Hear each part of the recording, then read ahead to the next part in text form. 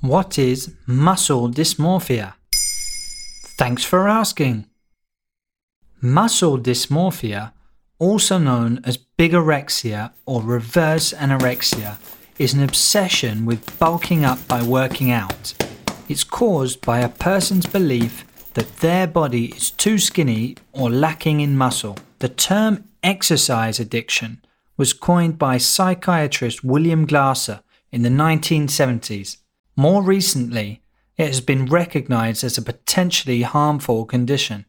This addiction usually affects those who exercise excessively, mainly endurance sports participants and bodybuilders. For those affected, the pleasant feeling achieved through exercise gradually diminishes, creating a need for a greater fix.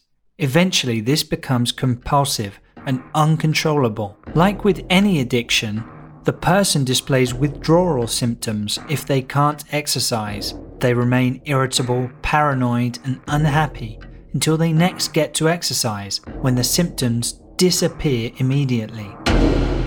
People with muscle dysmorphia may organize their lives around exercise. This could create distance between themselves and their loved ones. They could even become susceptible to underlying injuries that they are not aware of. In those cases, exercise is no longer a benefit for personal health and well-being, but a real danger. In the United Kingdom, the Body Dysmorphic Disorder Foundation estimates that 10% of males working out at a gym could be affected by muscle dysmorphia. It may result from psychological trauma or emotional suffering which a person is unable to process. It's tricky to put a figure on the maximum number of recommended exercise hours per week.